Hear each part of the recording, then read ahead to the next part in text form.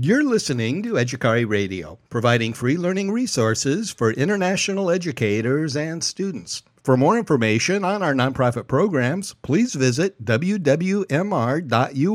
That's wwmr.us. I'm your host, Stephen Van Hook. Welcome.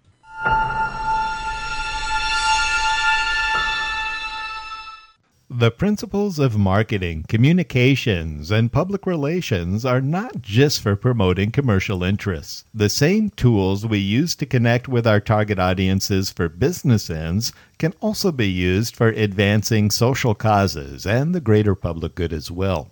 For instance, there was once a massive outbreak of influenza, and children especially were catching and spreading the disease, as children do. The U.S. Center for Disease Control knew the best way to stem the spread of the influenza was to encourage children to wash their hands. But it takes a bit of scrubbing to get the job done right, not simply getting their hands wet with a quick rub of soap, as also children do. So the social planners picked a song that children the world over know well and love to sing, and that song was Happy Birthday to You. And the children were instructed to sing the song twice while washing, and that was long enough to get their hands clean and help stem the spread of the disease. One of the designers of the campaign says he's especially proud of its success and how pleased he is to see that sometimes grown adults, even years later, are still humming Happy Birthday as they wash their hands. All the communication principles we've covered earlier are also applicable to social projects. But when we get into challenges of promoting social, nonprofit, and philanthropic programs, there are 4 additional P's we need to consider as well. And the first P stands for publics, and that means who are your constituents, your stakeholders, anybody impacted by your actions, not just your direct customers. And the next P is partnerships, meaning who can you work with to advance your ends? And then policy, or what should the government do about a problem? And finally, purse strings, or who provides the funding and dictates how it gets spent.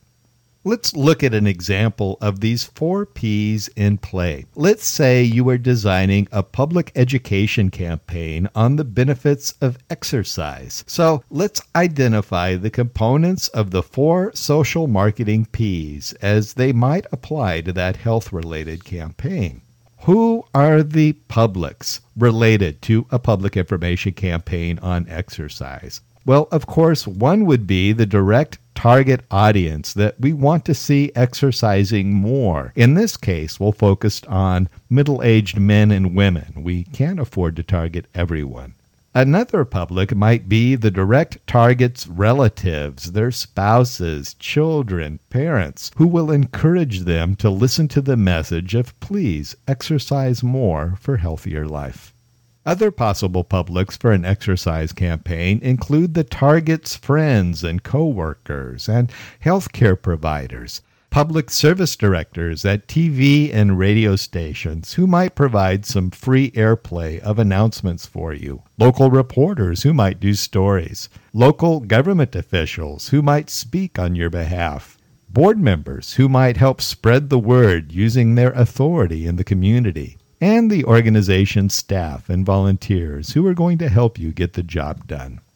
Who might be suitable partners for a social marketing campaign working to encourage more exercise? On social programs, we typically don't have the competitors fighting for a share of the marketplace, but rather partners all trying to accomplish a common goal. For example, we can partner with health clubs who might financially benefit from the exercise program, or clothing and shoe stores who might partner with promotional giveaways and sponsorships, or restaurants who might want to be associated with healthy eating, or TV and radio stations who need to provide a certain amount of free airtime for the public good, and local employers who have a vested interest in healthy employees, and service organizations such as the Jaycees, Lions, Kiwanis, Rotary, who contribute time to worthwhile community projects.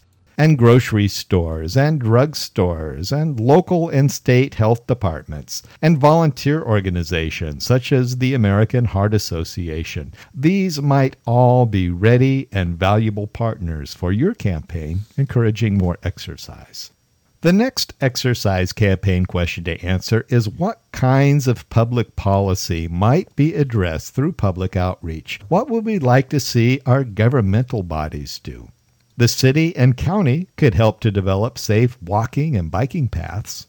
Large government employers could provide flex time at work so employees could take midday or early morning exercise breaks. They could provide employee incentives to walk or bike to work, such as providing showers.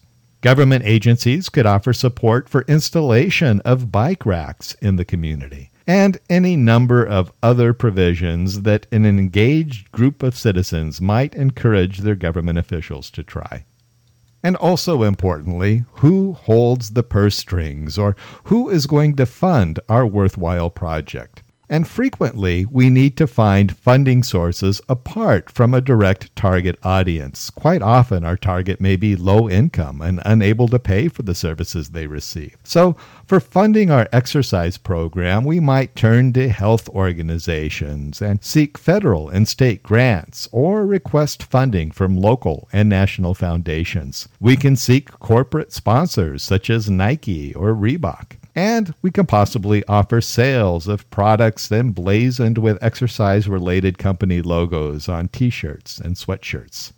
So for social marketing, we bring these additional considerations of publics and partnerships, policy and purse strings into the skill set and toolbox we've already developed as communication professionals. And thus, we may find ourselves more successful with the social projects we undertake, helping to serve the greater public good.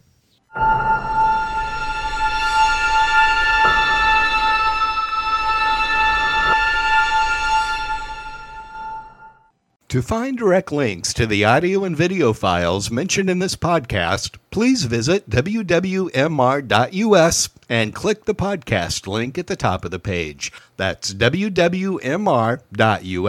Once again, it's wwmr.us.